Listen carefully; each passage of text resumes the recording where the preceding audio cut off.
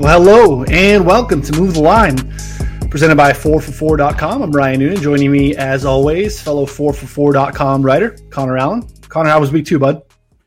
It was solid. I was tilting. I lost like 3 or 4 props by like less than 5 yards, and it's one of those reasons I hate betting unders. Like, you know, that last Adam Humphries catch just had me going nuts, and it almost ruined my day. But you know, still made some money on some other bets, so we're okay.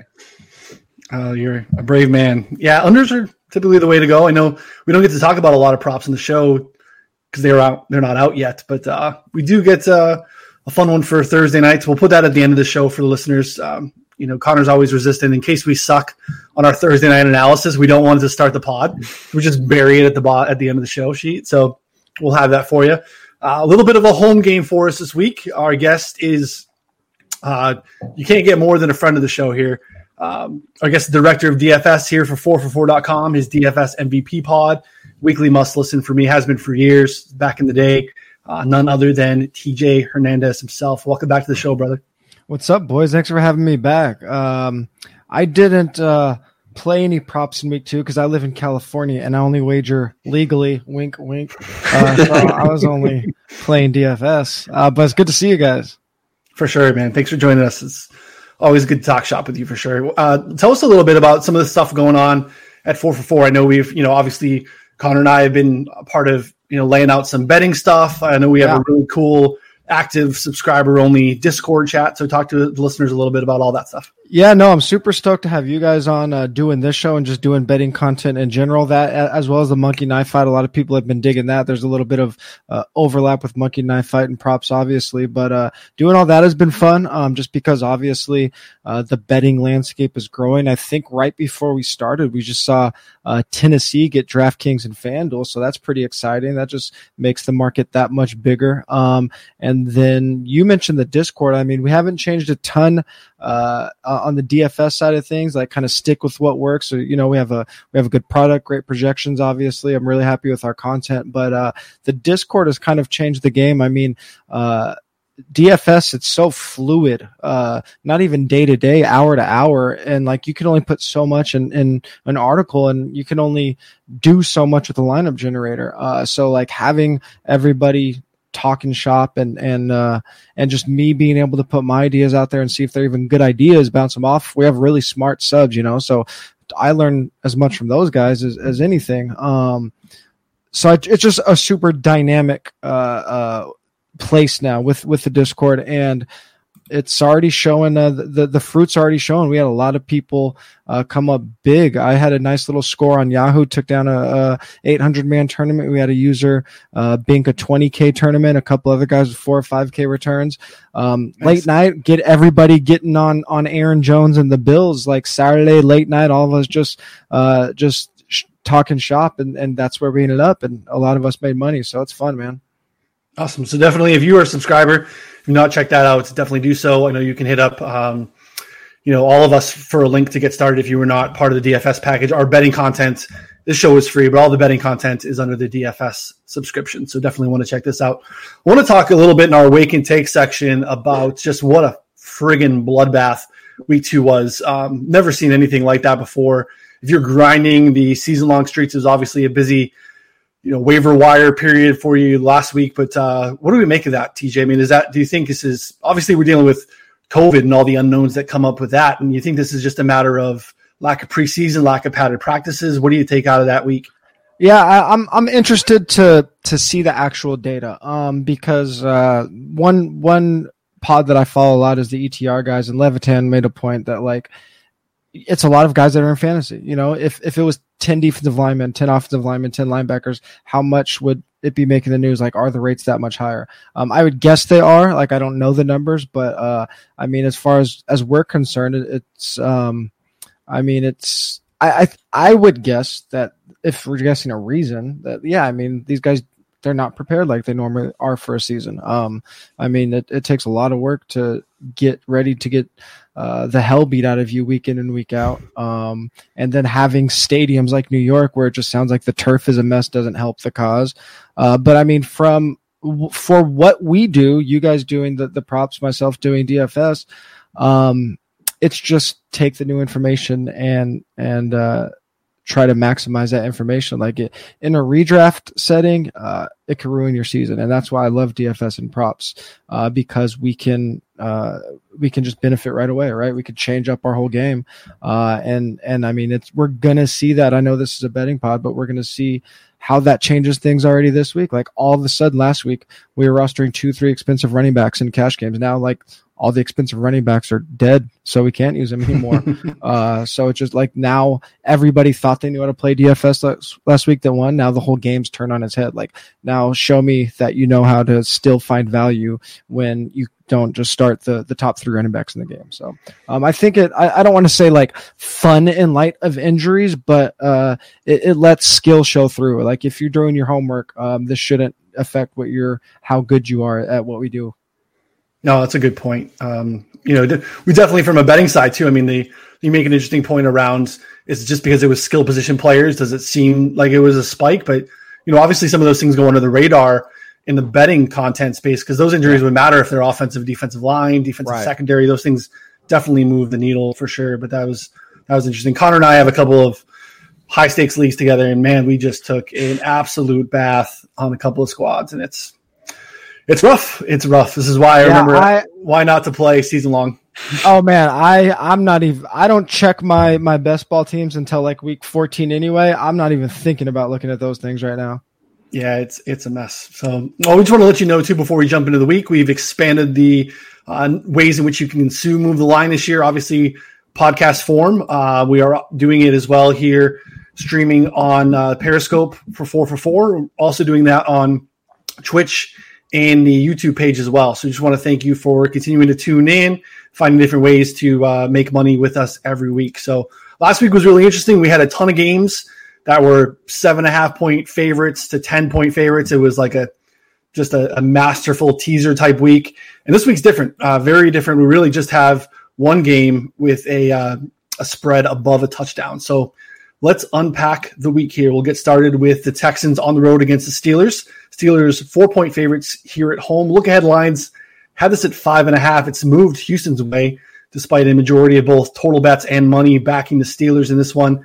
Brutal schedule to start the season for the Texans, obviously starting with the home opener at KC, hosting Baltimore. Now they got to travel to Pittsburgh. What are your thoughts here, TJ? Yeah, I mean, I try to like tend towards favoring good quarterbacks and good offenses. And I mean, like you said, Texans started with the most brutal schedule in the league. Arguably, they had to face the 2 best teams in the league. But I mean, it doesn't really get easier. I mean, the Steelers aren't anywhere as close to as good as the Ravens or the Chiefs. But this is like the biggest mismatch we'll see all year in terms of line play. The Steelers, I believe, Sports Info Solutions has them ranked first in pressure rate, and then we know the Texans just always have trouble blocking Deshaun Watson. Deshaun doesn't help the cause himself, just scrambling around. It's usually we're not like hanging our hat on a wide receiver's health, but like Will Fuller, if he's not there, I think it's just a situation where like Steelers can just bracket Brandon Cooks. Brandon Cooks has actually been running way deeper routes than Will Fuller this year, but if they can just take him away, like it could be a bloodbath. So I'm kind of surprised to see that. I didn't realize that the line had moved that much in favor of Houston. I mean, they just kind of seem out of sync, and like I think they can get toasted in this game. Yeah, Blitzburg full effect here. They are leading the league pressure rate about 62% of the time. Their blitz rate is insane too. And you mentioned the offensive line issues for Houston, allowing the second highest pressure rate in the league so far. Connor, give me your thoughts here. Yeah, I mean, it looks like Fuller's going to play. He was not on the injury report at all today. So, I mean, that's a good sign for him. But I tend to agree. My leaning here is Pittsburgh. Personally, I think this should be closer to like a 6-point spread than where we're at now at 4. I think what it opened at was fine. I'm not sure where this team is coming from, but I'll gladly take the Steelers at anything less than 6. I think they're a far superior team, and they're still underrated in the market. Some props I'm looking to hit here, potentially some James Conner props. I mean, he was essentially the bell cow, and then after a late fumble by Benny Snell, which almost like cost them the game against Jeff Driscoll-led Broncos, I think that he's going to be kind of shuttered away, and it's going to be the James Conner show. So I'll probably look to see what the props come out at for him. And then also, Deontay Johnson is the wide receiver one right now. And I mean, leading the team in target share, leading the team in air yards, and it's not really even that close. I think Juju's still, a solid producer, and he's going to have better weeks than he did last week. But for now, I think I'm interested to see how the disparity is between them in the prop market. And I think that Juju's name brand, might kind of keep him closer to Deontay than he should. But it seems pretty clear to me that I think Deontay's the wide receiver one here. So my look to hit on some of that tier is, I think the Steelers roll. Yeah, there was a 2,000 difference in price on DraftKings last week and a 2 difference in yards in the prop market when that emerged on Friday. So that tells you, we'll see how that is. I definitely think that if you're building lineups, Juju's kind of in a weird spot this week too, price wise, with the guys around him, with some of the Seattle receivers, some of the Dallas receivers, he'll probably go away in a round. And I don't think this sticks, but I think Deontay is obviously a buy. These two clubs have run a lot of plays through the first 2 weeks as well, both top 5 in neutral passing scripts as well. That's obviously encouraging. We'll move on to a game that might have fewer plays. We have the Titans on the road against the Vikings. Titans 2.5 favorites here at home. Vikings were a slight favorite here before week 2 kicked off. Total's been on the move as well. Just Vikings have been absolutely awful. I don't want to take a week 3 victory lap here, but I wanted nothing to do with these Vikings in the preseason. Thought that the Packers could still win this division, and man, this defense is just absolutely atrocious. What are your thoughts on this one, Connor? Yeah, I mean, I like the Titans here. Anything up to 3, I don't really know how they were only at 2.5.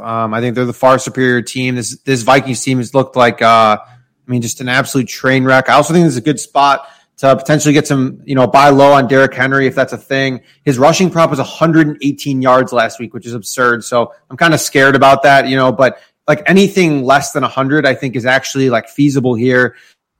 The Vikings have allowed 158 yards, 151 yards the past 2 weeks on the ground, 25th in rushing success rate allowed, 26th in passing success rate allowed. I mean, they're just a sieve. And so, yeah, I think that, I think the Titans are able to score, maybe more than their team total here at 23.5 to 24. If it's at 24.5, I'm a little reluctant, but I still like the over there as well. So, it's just tough for me to imagine the Vikings keeping up really in this one, even though the Titans haven't been like outstanding, this season so far. I caught the team total, 23.5.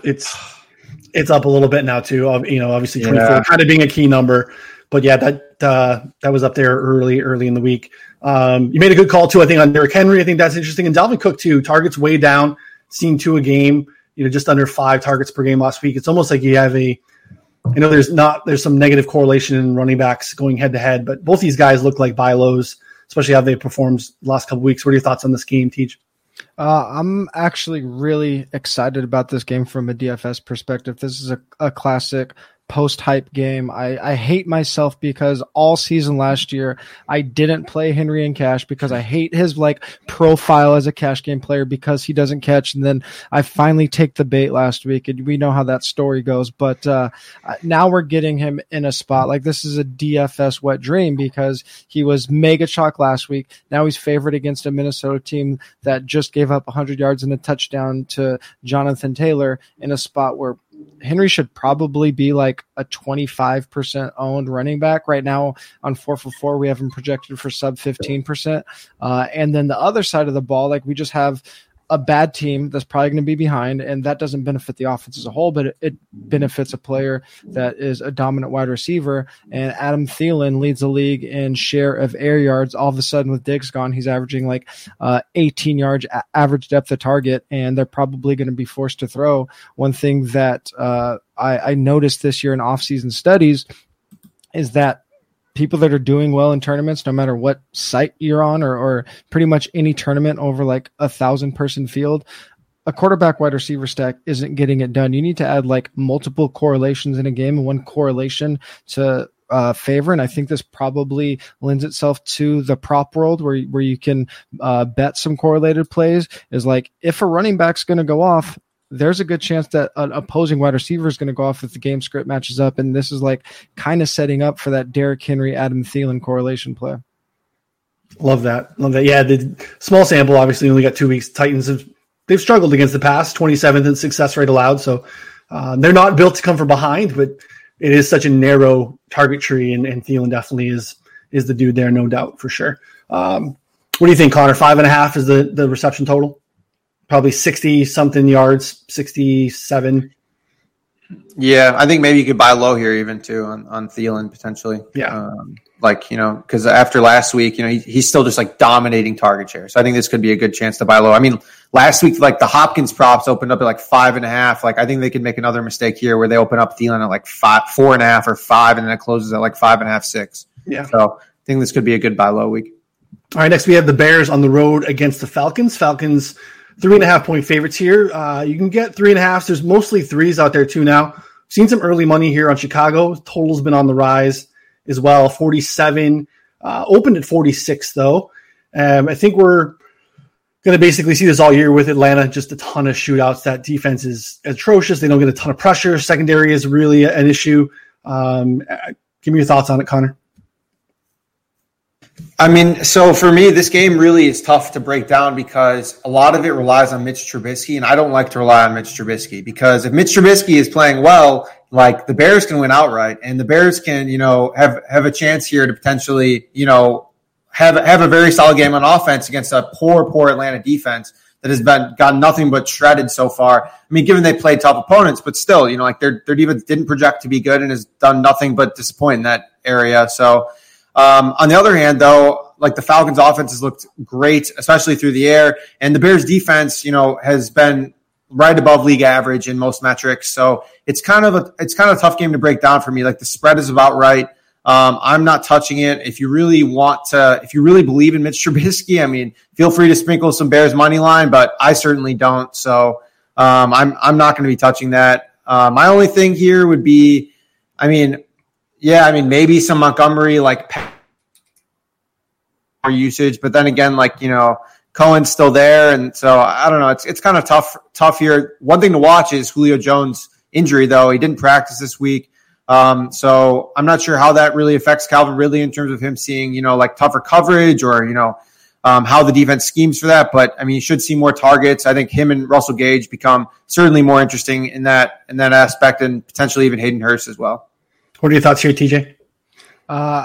The guy that I'm kind of looking at in this game, I mean, you mentioned the Julio. That's going to be the biggest news to watch. And Ridley's going to get his no matter what. I think probably like Russell Gage is the guy I'm looking at if Julio's out. But, I mean, Allen Robinson's like my buy low. Like, I'd be interested to see what his prop comes out at. Even if it's a decent yardage prop, like he could be an interesting guy to bet as a touchdown prop just because he's been getting so much of the work in the offense. It just hasn't produced into fantasy points. I know it's only 2 weeks, but I mean, still seeing that huge air yard share, 38%, still top 10 in target share. Like that's the share that he was seeing last year with Mitch Trubisky. We know he could put up numbers. People just they can't get away from following fantasy points, no matter how much we talk about these things like target share, like air yard share.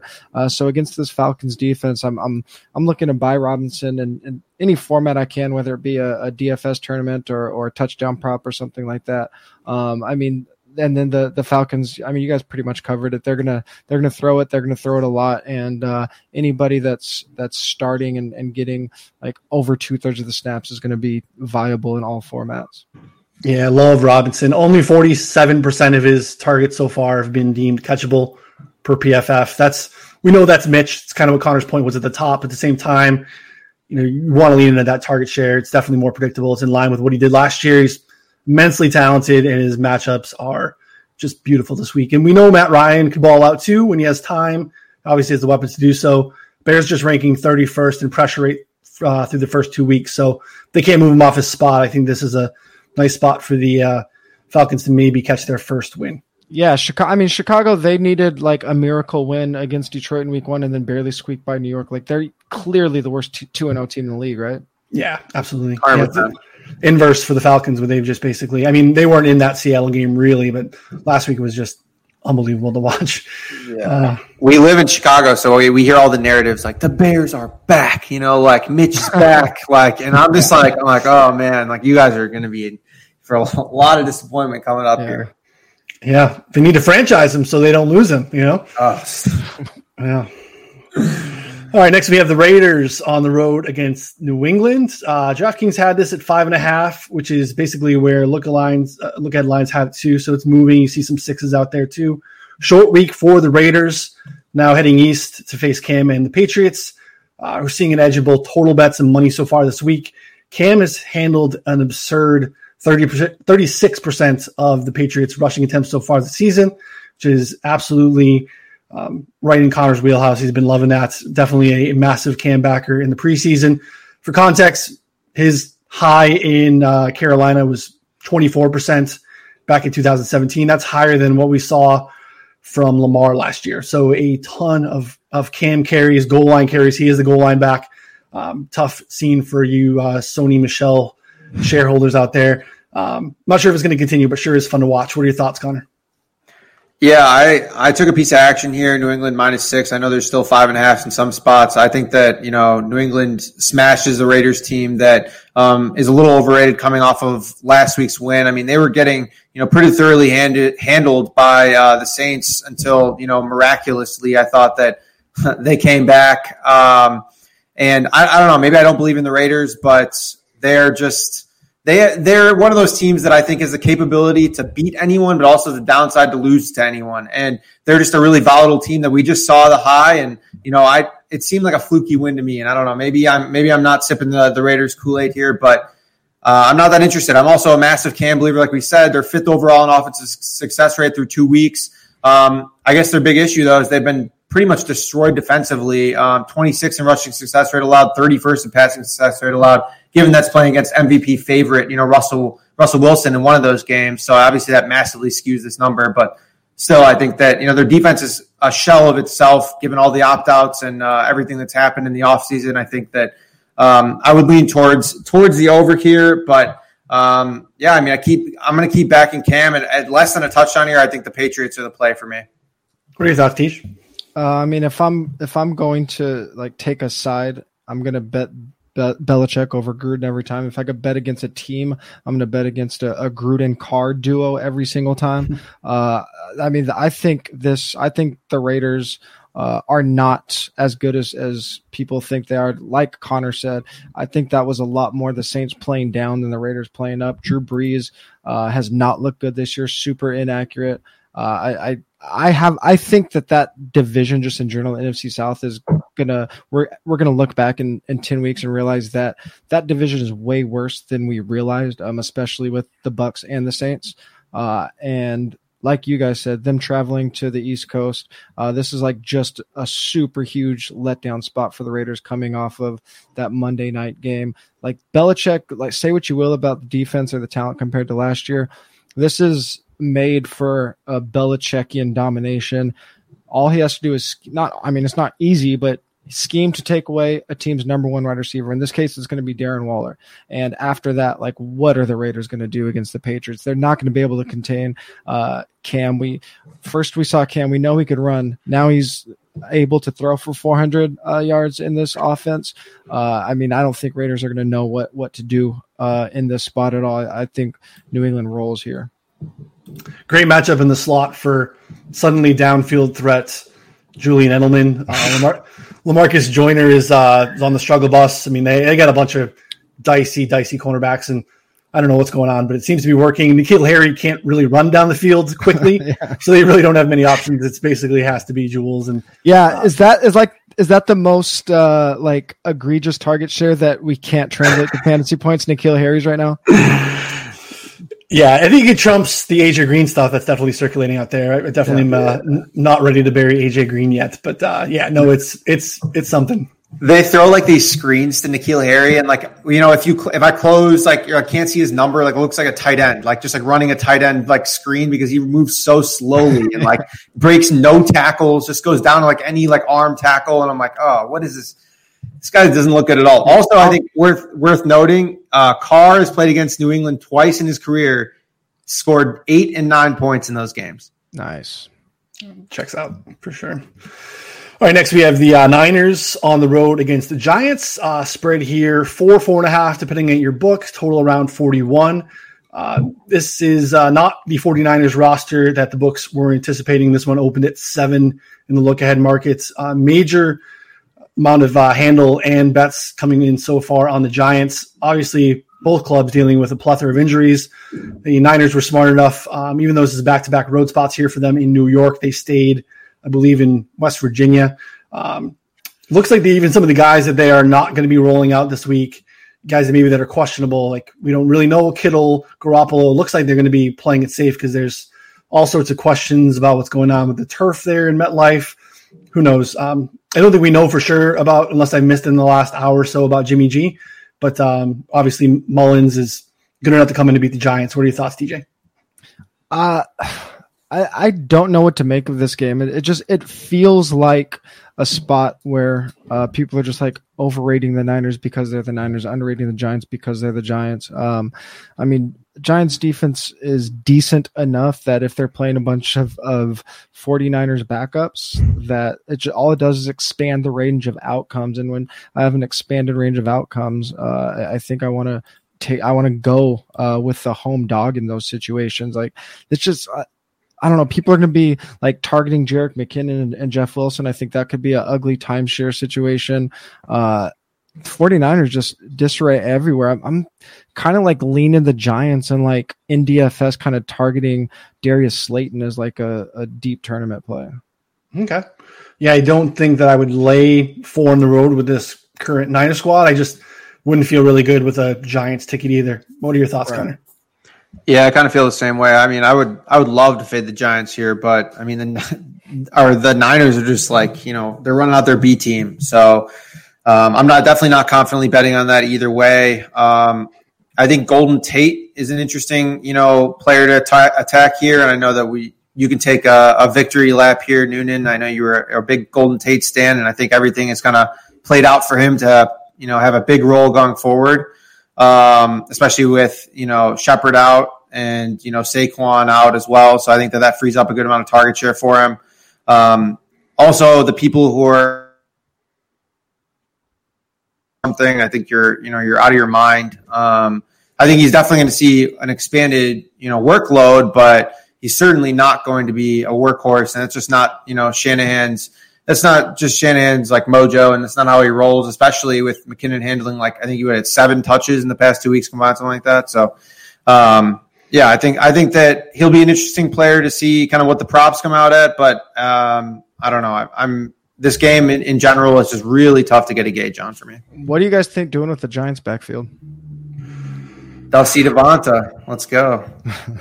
Yeah, I don't know that Connor was able to leave a season-long draft this season without Devonta Freeman, so I know he's happy that he found a home finally. Yeah, I mean, this week it feels like an early down Gallman role and then Dion, but I don't know that either of them are really viable in props or DFS unless you have a lean, unless you think Gallman's, if you're back in the Giants, you think there's an early down role for Gallman? I don't know what to make of their backfield. Yeah. I think eventually Devonta plays all the early down plus, some pass catching work, but that's not happening this week, and it's not even a good matchup. But I mean, they signed him to a fairly significant contract, and Gallman proved last year, I thought that he was kind of just like a jag. So I don't know. I mean, even if Devonta is really dusty, which, he very well could be and looked terrible last year, he's going to see plenty of volume here. So, yeah, I mean, and also to clarify, I was taking him the 15th round of FFPC, 20 round, season long leagues. I was not taking him in 10-man leagues, with 6-person benches. So, yeah, he was my highest owned running back for from March until 3 or 4 weeks after the draft. It made sense to get him because if and when he signed, his players' prices just spike just from signing, even if it's a bad situation. You could have potentially been buying 6 to 8 rounds of equity. Yeah, I never thought it was too early. I just knew that if it was a draft that we weren't in together and you posted the board, you didn't have to tell me which team you were. I just had to look for free. We were good to go. Yeah, it was Devonta or Cam in every league. God! If you are drafting Cam in best ball, you should give up in best ball. Yeah, we've done a couple high stakes stuff with Silva in a couple of leagues, and if he's not on a dude, you are the snowball's chance in hell of landing him. It's a really sell, and I meant to squeak in a Golden Tate share, and we need him this week. So I feel good about that. He's basically seen 35 more receiving yards and 8 DraftKings points last year when Sterling Shepard was out of the lineup. So 500 on DK this week. I will have some Golden Tate shares. So beast after the catch. Cincy on the road at Philly is our next one here. Philly 6-point favorites at home, total 46. Definitely shop around. There's a variety of numbers out there in the marketplace depending on what you have access to. Looks like it's even moving down massively. So far, bet totals and money pretty even. Philly here, obviously looking to stave off an 0-3 start. It would be a really bad one. What are your thoughts, TJ? I might be letting personal bias slip into this, but like after the Bills, the Eagles are the team that I was buying the most in the preseason, and I'm not jumping off the Eagles train yet. Like they're kind of doing the things that I was hoping in terms of like going after this team. Like their offense is going to be concentrated around their tight ends minus Deshaun Jackson. Like despite Jalen Reagor's injury, like it was still going to be a rookie on a super short or no off season. And then Miles Sanders getting the workload. We've seen it with the tight ends already. Then we see Miles Sanders. He plays in week 2, gets 23 touches. They're second in neutral passing rate, 8th in neutral pace, and second in deep pass attempts. Like, so it's going to be high variance, but with a lot of upside. And then we just saw the Bengals get smoked by the Browns. And I don't think any of us think that the Browns are world beaters. So I'm like all in on the Eagles this week. They're one of my teams that I'm targeting heavily. I like it. What are your thoughts, Connor? Yeah, I like the over here for a lot of the reasons that TJ said. So I know even though the money or the total is moving down here, I still think that it ends up, this ends up being almost like a 50-point plus game in terms of scoring. Since he showed that he can, like Joe Burrow can keep up for sure. Like, so even if, the Eagles dominate on offensively, which I think that they actually will, since his defense has basically been getting, very little pressure. I think they didn't even touch Baker Mayfield last week. Even though Philly's offensive line is banged up, I just don't really think that they're going to be able to generate much pressure at all. Like it looked like he had like basically all day. So I think this is a great bounce back spot for Deshaun Jackson here. And also maybe a get right spot for Cincy's explosive pass offense. I tweeted this out, but they have the least explosive pass offense of the league with just one pass play further than 20 yards in 103 attempts. Which is a 1%, like less than 1% explosive pass rate. The worst in the last 4 years was like 6% or something like 5% by Baltimore in 2017. So yeah, I mean that's going to regress, especially with a guy like Joe Burrow. He just needs time, and that's the biggest thing. Like he's just getting no time, and that's why they're not getting explosive pass plays. So I think this is a good spot for both offenses, and that we're going to see more like a 30-24 game rather than what they're projecting, which is like a 24-20 game. Are we all in on Drew Sample? Oh, I kind of am. I like him. I think he's going to ball. 23% target share for Cincinnati tight ends. We saw Higbee go for 3 touchdowns last week. We saw Logan Thomas get his 27% target share in week 1 against the Eagles. Like Eagles might be the new Cardinals in terms of like who to play your tight ends against. Yeah, so recency bias, personal bias here too. I anytime in the best ball draft I didn't get Kelsey or Kittle, I was hammering CJ Uzomah as a tight end 3 just all day. So I'm still a little bit better that those Uzomah shares are deceased. Drew Sample is a blocking guy. But yeah, I mean, if he's going to be running routes like he did last week, that was a really good matchup. And we saw Uzomah ball out in the first half. It was painful. So I need a week to process. Then maybe I could be a little bit more of a better analyst and maybe jump into some sample shares. But for now, I'm still bitter, definitely bitter. Connor mentioned it too. I really like the total here based on total plays per game through the first 2 weeks. These two clubs combined for the most total plays of any week 2 matchup. Definitely a nice conducive environment for scoring. Could be really good. Next, we have the Washington football team on the road against the Browns. 7 points here is the spread. 44 is the total. Again, seeing the total move too, so shop that around. 45.5 up there as well. So again, if you like the under, there's some options there. Back-to-back road games here for Washington after traveling west to Arizona last week. Now they're facing a Browns club. It's coming off of 10 days rest on Thursday night, and that win against Cincinnati. That tends to matter over the course of time, that extra travel and a team with extra rest. Action today, pretty even on both sides. TJ, what are your thoughts here? Yeah, I don't think we see Dwayne Haskins throw 65 times whatever the hell Joe Burrow threw for.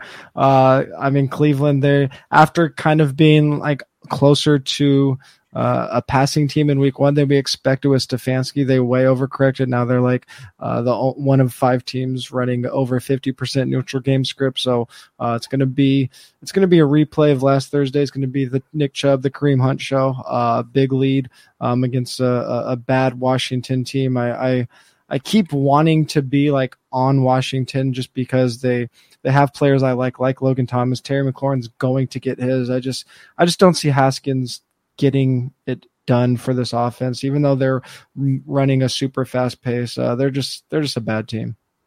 We had a little bit of flop lag too in week 2 with Antonio Gibson seeing a nice spike in snap share and basically Peyton Barber being relegated to what he is.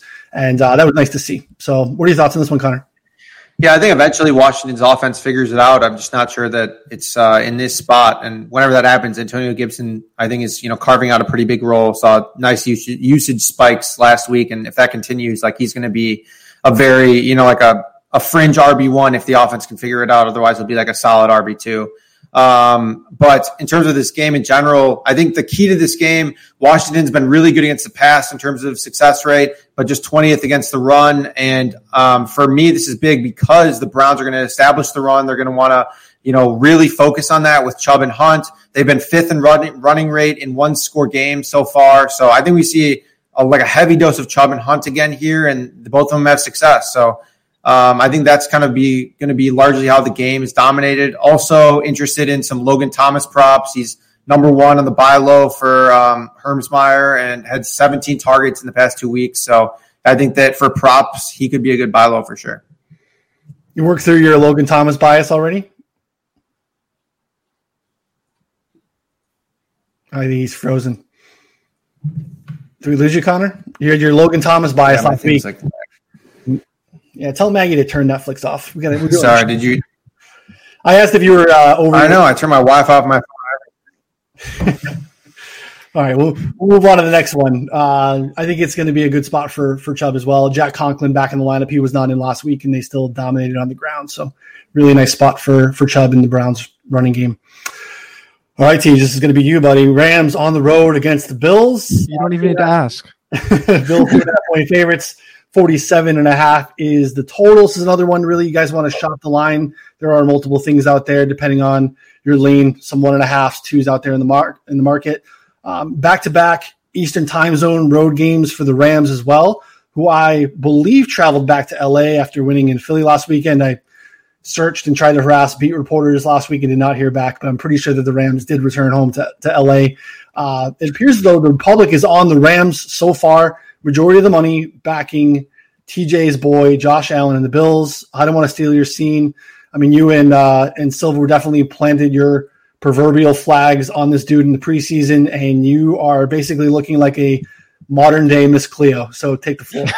I mean, we're 2 weeks in, so, a lot could change, but it's looking like what we were hoping we would get out of this. And when typically I'm going to favor super efficient offenses over good defenses in today's game, especially when that super efficient offense is coming through the air. Like Stephon Diggs has provided everything and more that I thought he would provide to them. I knew he would boost Josh Allen's game, and just like, does he do it as a standalone player? And him and John Brown combining for 70% air yard share. And the great thing about a player like Josh Allen is he could neutralize a good pass rush with a defense that has an Aaron Darnold, because he's one of the best running quarterbacks in the game. And this game is, when you first look at it, it's like 47.5 point under. That's not super high. I like the close spread because it suggests that both teams could go back and forth. But we have the Bills, like the new Bills, throwing it top 10 rate in neutral game script. The Rams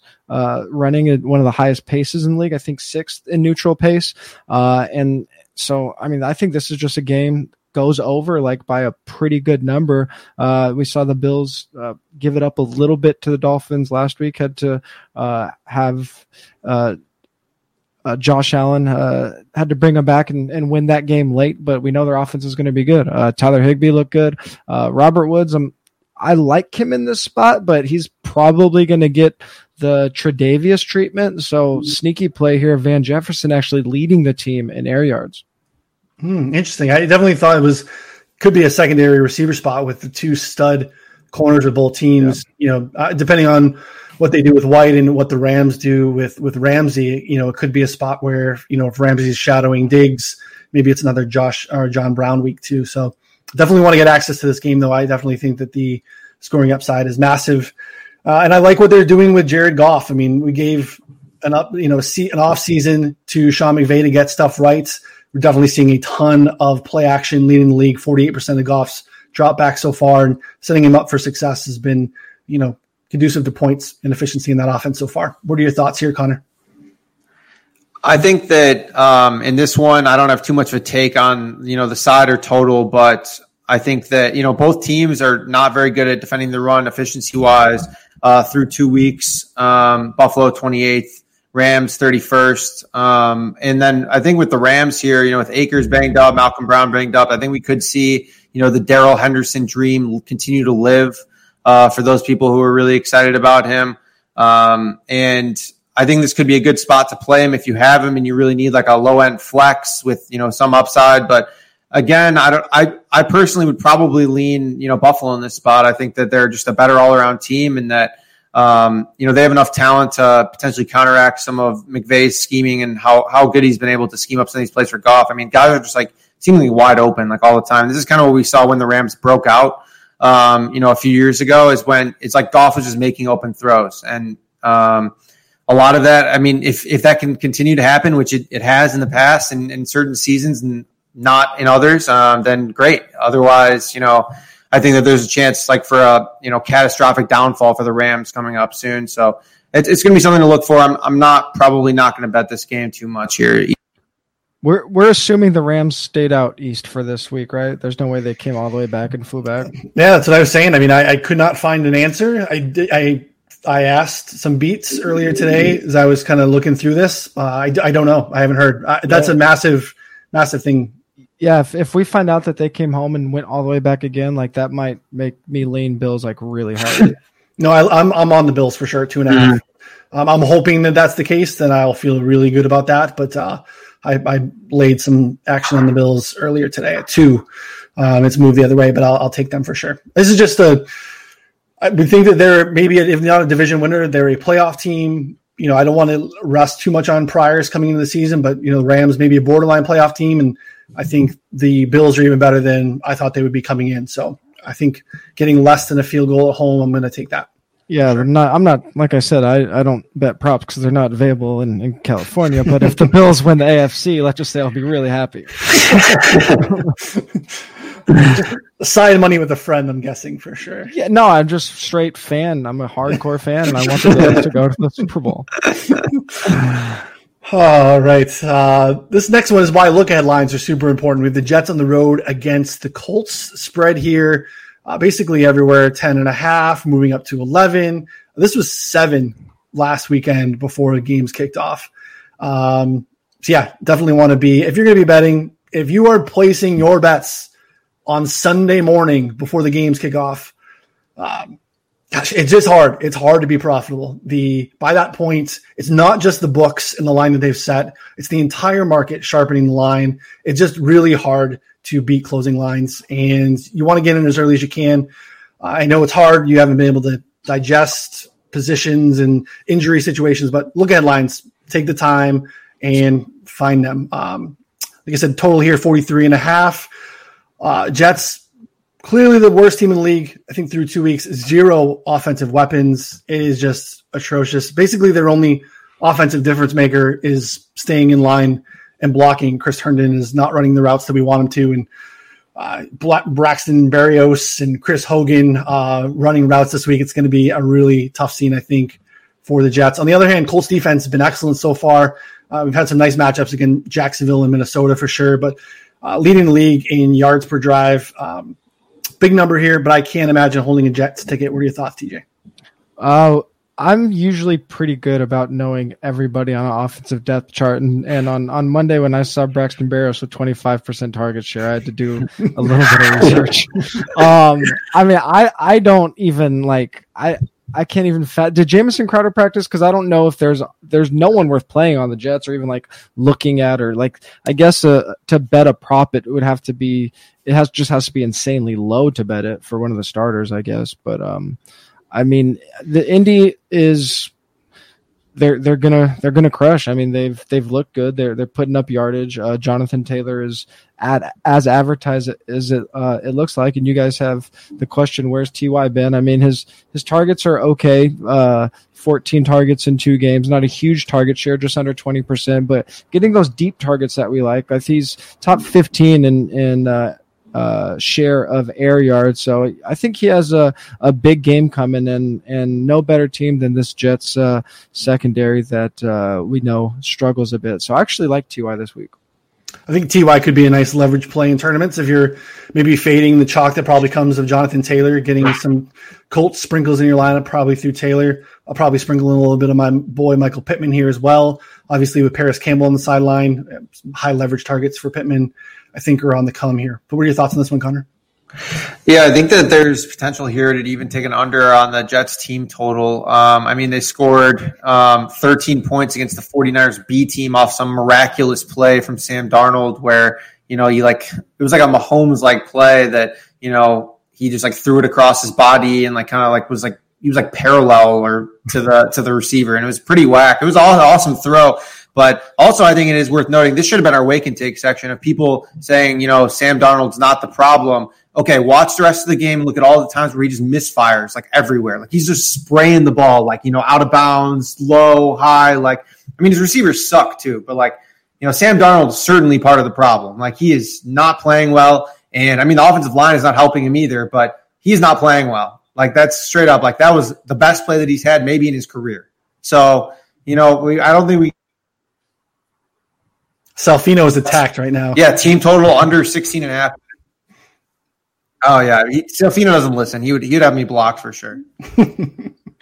Yeah, if it gets to go over that, probably even a 16.5 is probably a little high. But if it gets to 17.5 at any point, that's a nice little hook that I would definitely be interested on a Jets under on the team total for sure.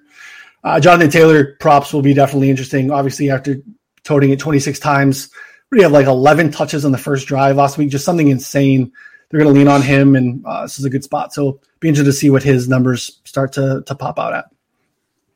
All right, next game as Carolina on the road against the Chargers. Chargers 6-point favorites here at home. Again, some 7s out there, total of 44. This Chargers situation, guys, is wild.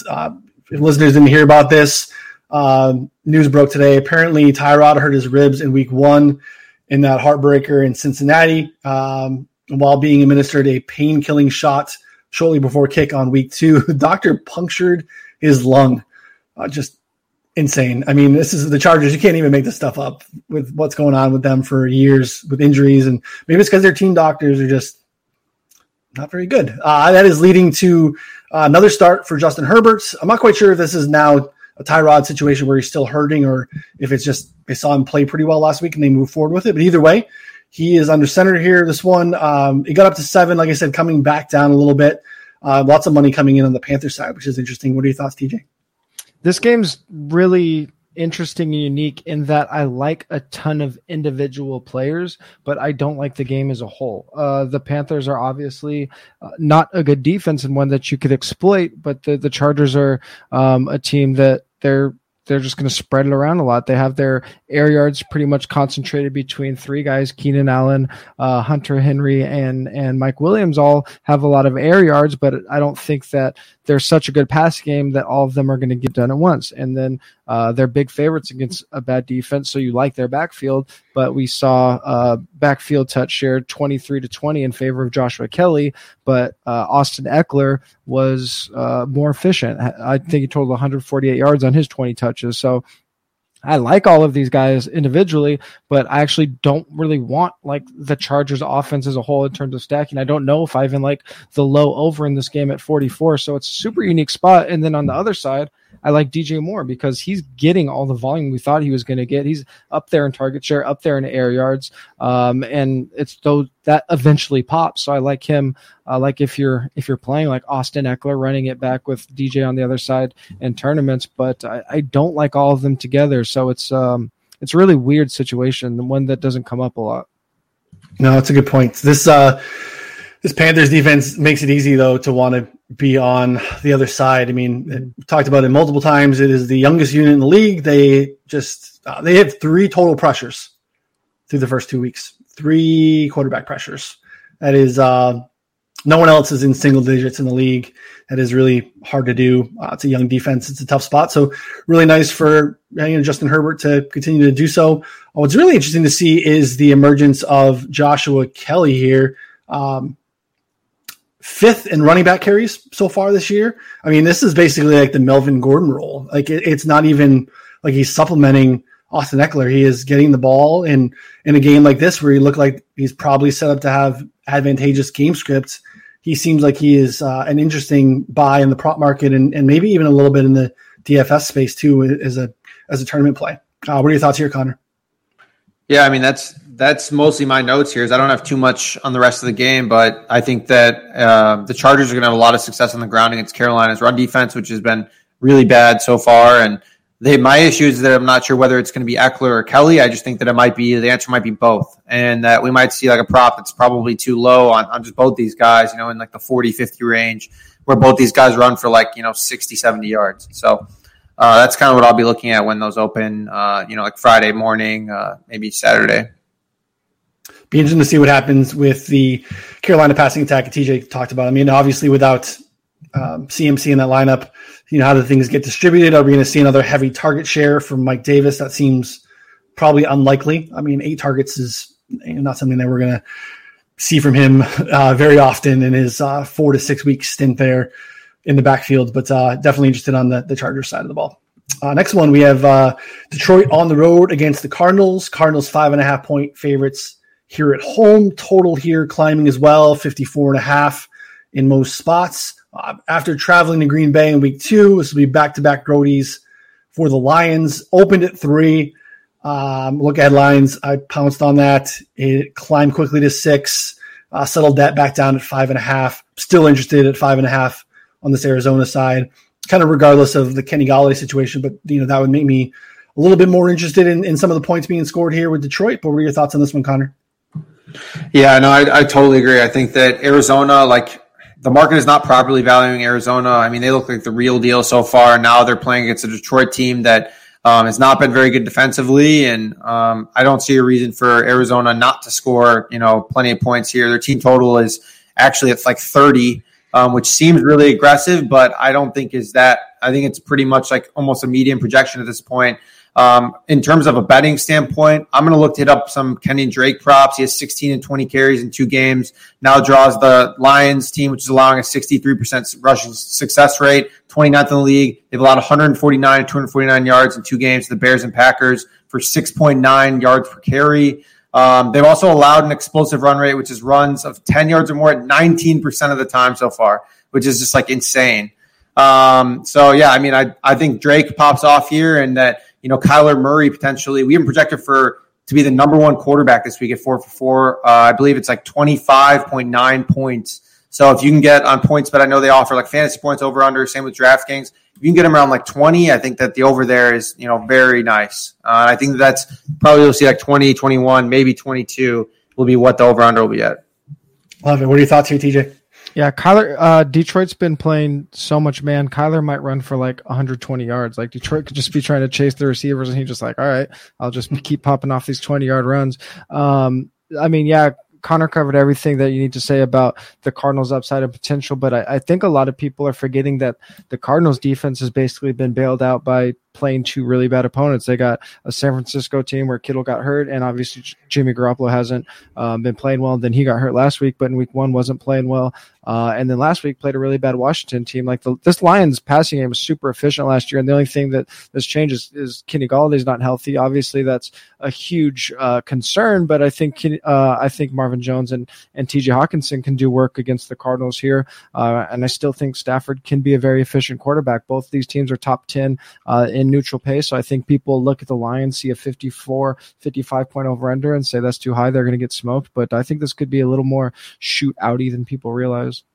Yeah, absolutely love it. I love the Kenyon Drake stuff, Connor. I mean, yeah, Detroit's been really bad. I mean, there's just not a lot of talent on that defensive side of the football. And we know those things we're seeing with Carolina, we're seeing with Atlanta. Those things are conducive to points. And as TJ mentioned, when we get Kenny Galladay back, he did have a limited practice today.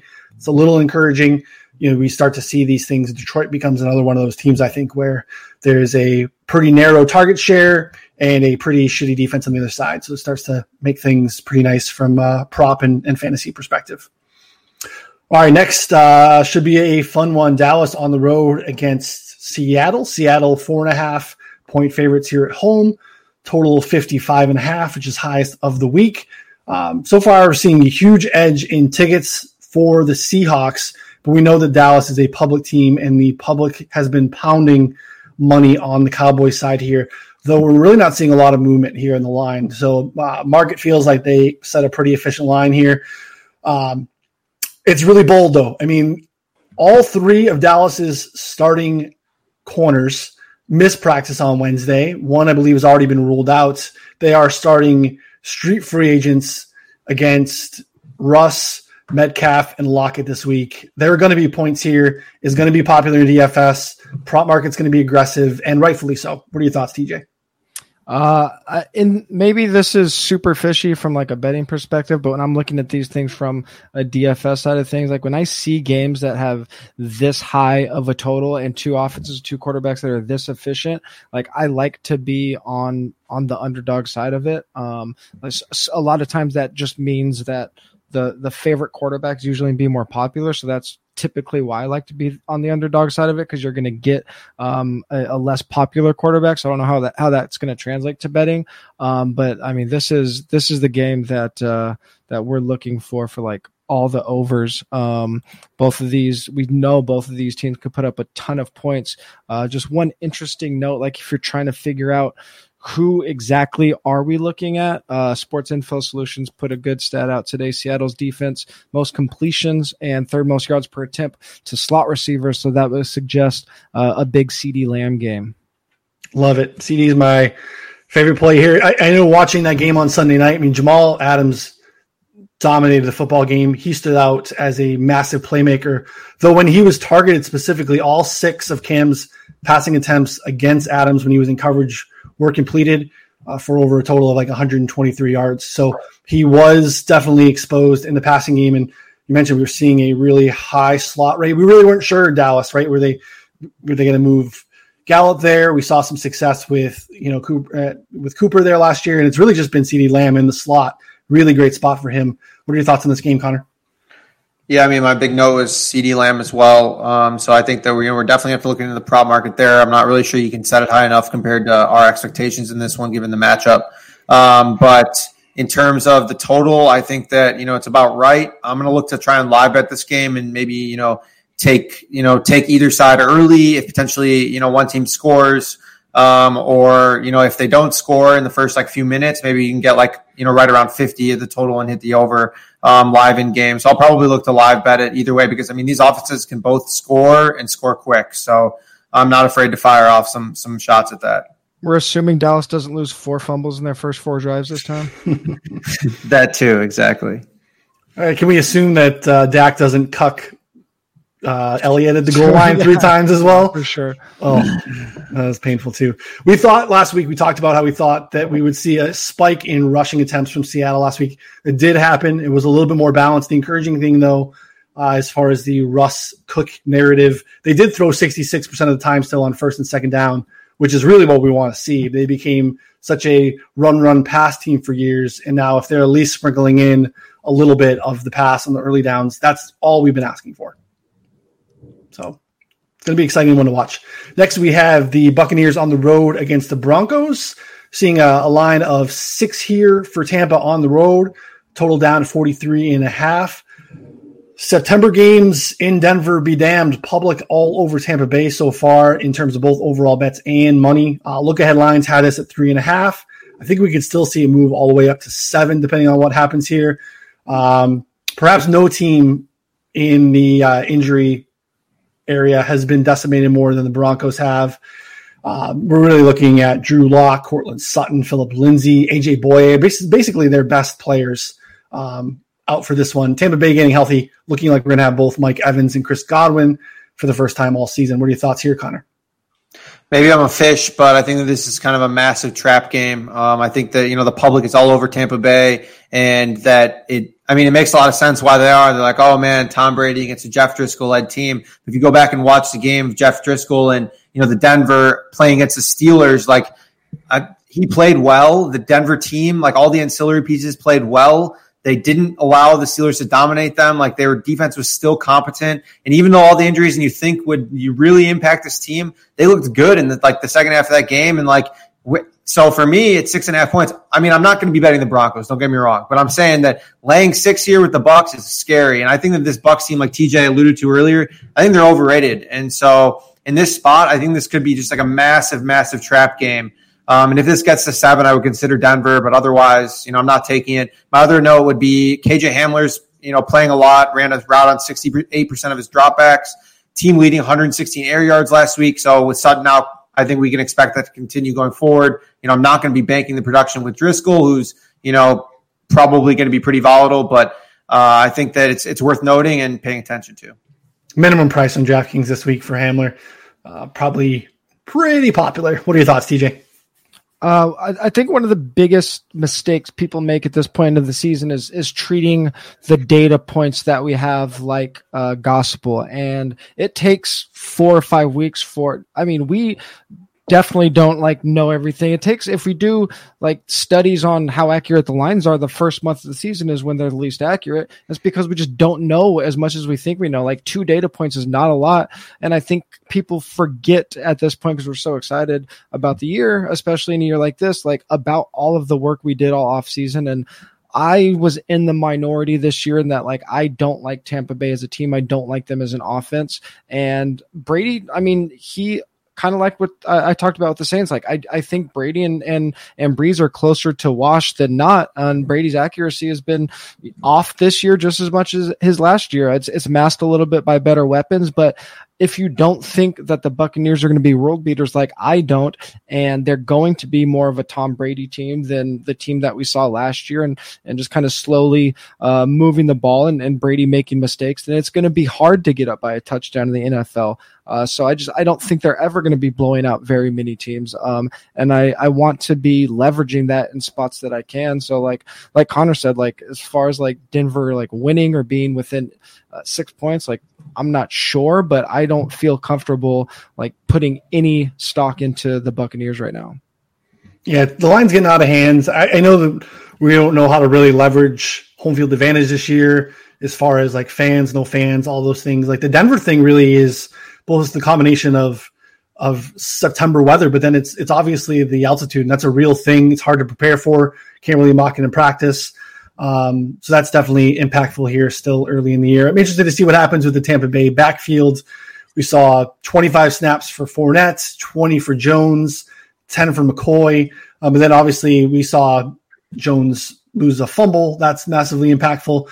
Does Fournette really emerge here this week? I'm staying away from any of it, but it's definitely something to monitor as we move forward to see if anyone kind of takes hold of that job. All right, next we have the Sunday nighter. We have Green Bay on the road against the Saints. This one has moved quite a bit. Saints 3.5-point favorites here at home, down to 3 even now in some spots, total of 51.5. Really nothing impacts the market more than a poor showing on an island game, and that's really what we saw from the Saints on a Monday night. It opened at 6.5, and obviously the markets moved quickly, dropped down to 3.5 like a brick, and now we're seeing, like you said, 3s out there at MGM and some other spots. Saints obviously not the same club without Michael Thomas in the lineup, really struggled. TJ mentioned earlier here just with the Brady breakdown. This is not new. The Drew Brees check down king, he just seems to be a little less accurate, and then that gets magnified too with Michael Thomas there. On the other hand, the Packers have really taken advantage of some soft matchups early. leading the league, yards per drive, points per drive, drive success rate to start the season. The offenses looked really good. Nice offensive line play, protecting Aaron Rodgers. What are your thoughts here, TJ?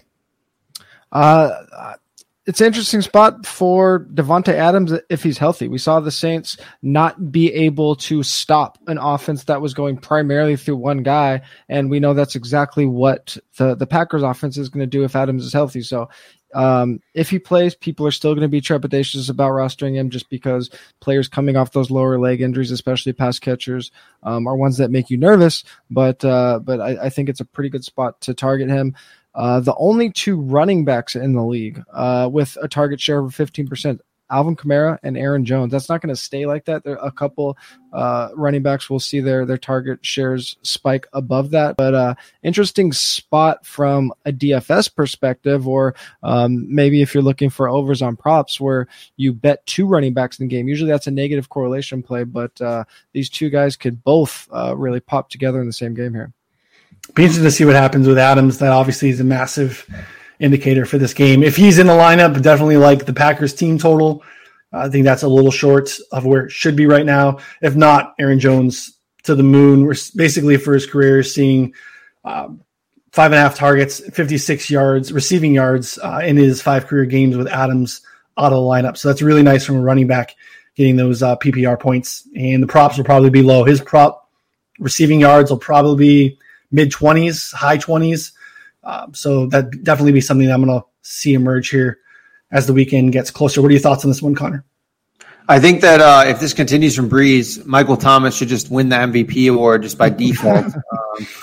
But no, yeah, exactly. Just based on, how much better Breeze looked with him. But Traquan saw 7 targets last week. I think that, he emerged potentially. And then also could look into Latavius Murray against Green Bay's run defense, which is, last rushing success rate allowed through 2 weeks. But the issue is that he can get game scripted away. He had 3 carries for 14 yards. His prop was 27 yards last week, and he had that in the first quarter and they didn't receive a single carry the rest of the game. I was tilting my face off, of course, about that. I'm not really sure how this game plays out entirely. I'm not betting the side, not betting the total. Probably look at some Latavius props if they're lower, and then otherwise maybe some Adams prop or, like you said, Aaron Jones receiving props without Adams. I don't know if we can have the game of the year in week 3, but we're going to give it a shot here. We have the Chiefs on the road against the Ravens. Ravens 3.5-point favorites now, total at 53. Can't wait to watch this one. Obviously, recency bias pretty high. It's opened at 1, now moving through a key number of 3 all the way to 3.5. Pretty interesting one. What are your thoughts, TJ? Well, before let me answer your first part. If you're talking game of the year, I'll see this one and raise you a Buffalo, Kansas City in week 6. But totally on board. Listen, if these spots are really hard for me when you have 2 really good teams. I think I'm more comfortable with 2 really bad teams, just because good teams are gonna do good things against each other, and like what does that mean in terms of how the game's gonna play out? With you saying that things are moving towards Baltimore, it makes me want to be on the Kansas City side of things. Kansas City scored 34 points in week 1. They had 3 bad quarters and then they needed to turn it on, and they did end up winning the game. Now they're averaging 28.5 points per game. They're still the best offense in the league, best weapons in the league. I think Kansas City pulls off a little bit of an upset here just because I think they are that good. I like it. You can get Kansas City basically plus 155, 160 on the money line. I kind of lean the Kansas City side too with the 3.5. Getting that field goal or that hook on the half is very interesting. Connor, I know this is your Super Bowl pick. You are definitely a Baltimore stan. What are your thoughts on this one? Yeah, if I were to take a bet on the side, I would be leaning Kansas City because of that hook. But Baltimore's been playing just so well, and it's really tough to fade them here. We're against a Chiefs team that hasn't been good. Patrick Mahomes is, they've been good, but not to the level that they have shown before. Patrick Mahomes, second in average depth of target second lowest in average depth of target through 2 weeks. I think they're kind of in a Super Bowl hangover mode. They just allowed over 300 yards to Justin Herbert, who figured out he was starting 5 minutes before the game when the doctor just, jabbed a needle into Tyrod Taylor's lungs. And so I don't know how the hell that happened, but there we are. And then, I mean, looking at the metrics, they're 27th in rushing success rate allowed, 24th in passing success rate allowed against Houston. Obviously, Deshaun Watson's good, but then again, like we said, Justin Herbert, like there's no reason that he should have played as well as he did. Maybe he is the real deal, but I don't know. It just seemed like kind of a last minute thing for them to really get, that game should have been not that close, for what all things considered there. I mean, imagine if like they had announced that like a day before or something like that, like the line would have been like 10 or maybe even 14. And so, yeah, I don't know. For me here, I lean KC on the spread, but maybe I'll probably look to live bet Baltimore here if you can get it closer, below the key number of 3, because it's going to be a great game. Not too much in terms of the prop market either way, probably. Yeah, I think these two teams are equal. You're telling me they're not with the number, so I'm going to take the points every time. So, especially if the public thinks that your recency bias, what we saw them do last week. So definitely on that one. All right, Thursday night football, Miami at Jacksonville, 47.5 is the total. Jacksonville, supposedly the worst team in the league, favorites, 2.5 points here. And we do have some props in this one too. We see Byron Jones out for Miami, which is going to be interesting. But give me your thoughts on this game real quick, TJ. I don't get many days off or nights out during the season, so one of my favorite things to do is find Thursday night games that I don't want to watch and use those to go get drunk. So this will be the first time I get to do that this year. James Robinson accounts for 37% of the Jacksonville's touches so far this year. That's the 10th highest rate in the league. This is the first time he's going to have a projected positive game script, and this will be against a bad Dolphins defense. So I like James Robinson. He's had his coming out party already from our perspective, but on a national perspective, I don't think a lot of people know who he is yet, and I like him to have a huge game this week. Illinois State Redbird, 67.5 rushing yards is his prop, 11.5 receiving yards. So I think both of those are a little short of where they should be. Gesicki in the slot, 49.5 yards, his prop. That seems really nice too. And if DJ Chark is out, it's going to be the Visca show. Any thoughts on this one, Connor? Honestly, not too much on the game here. I'm certainly not, betting on either side here, as they can easily just like win by, 20 against each other or lose by 20. But there are some props. We scrape our props against, DraftKings and then, compare it to our projections, each week. So for the Thursday night game, and I post this in our Discord every week. So for the Thursday night game and then, all the Island games and then my prop column, but we have Myles Gaskin, receptions over as one of our top ones. And then we have rushing half as one of our other top bets here. And so I think that it's interesting enough. His role is I don't really think it's super secure. So it's kind of tough for me to bet on him, but I would lean towards rushing yards under. I think could be a good play here, just because even though he's seen a lot of time, like at some point you got to think that Jordan Howard and Matt Breida are going to see time here. So, I mean, for me, it's tough for me to play this too much, even though our projections I think are good. This is just a really uncertain situation here. So I'm not really super excited about it either way. I would probably lean towards under on Myles Gaskin's rushing yards though. All right. That wraps up the games part. Usually at this point, I usually have a teaser for you, really fishy teaser that I let you shoot holes in. There's really not a lot out there this week with kind of how the lines are. It's not really a great teaser week unless you're on a bunch of dogs.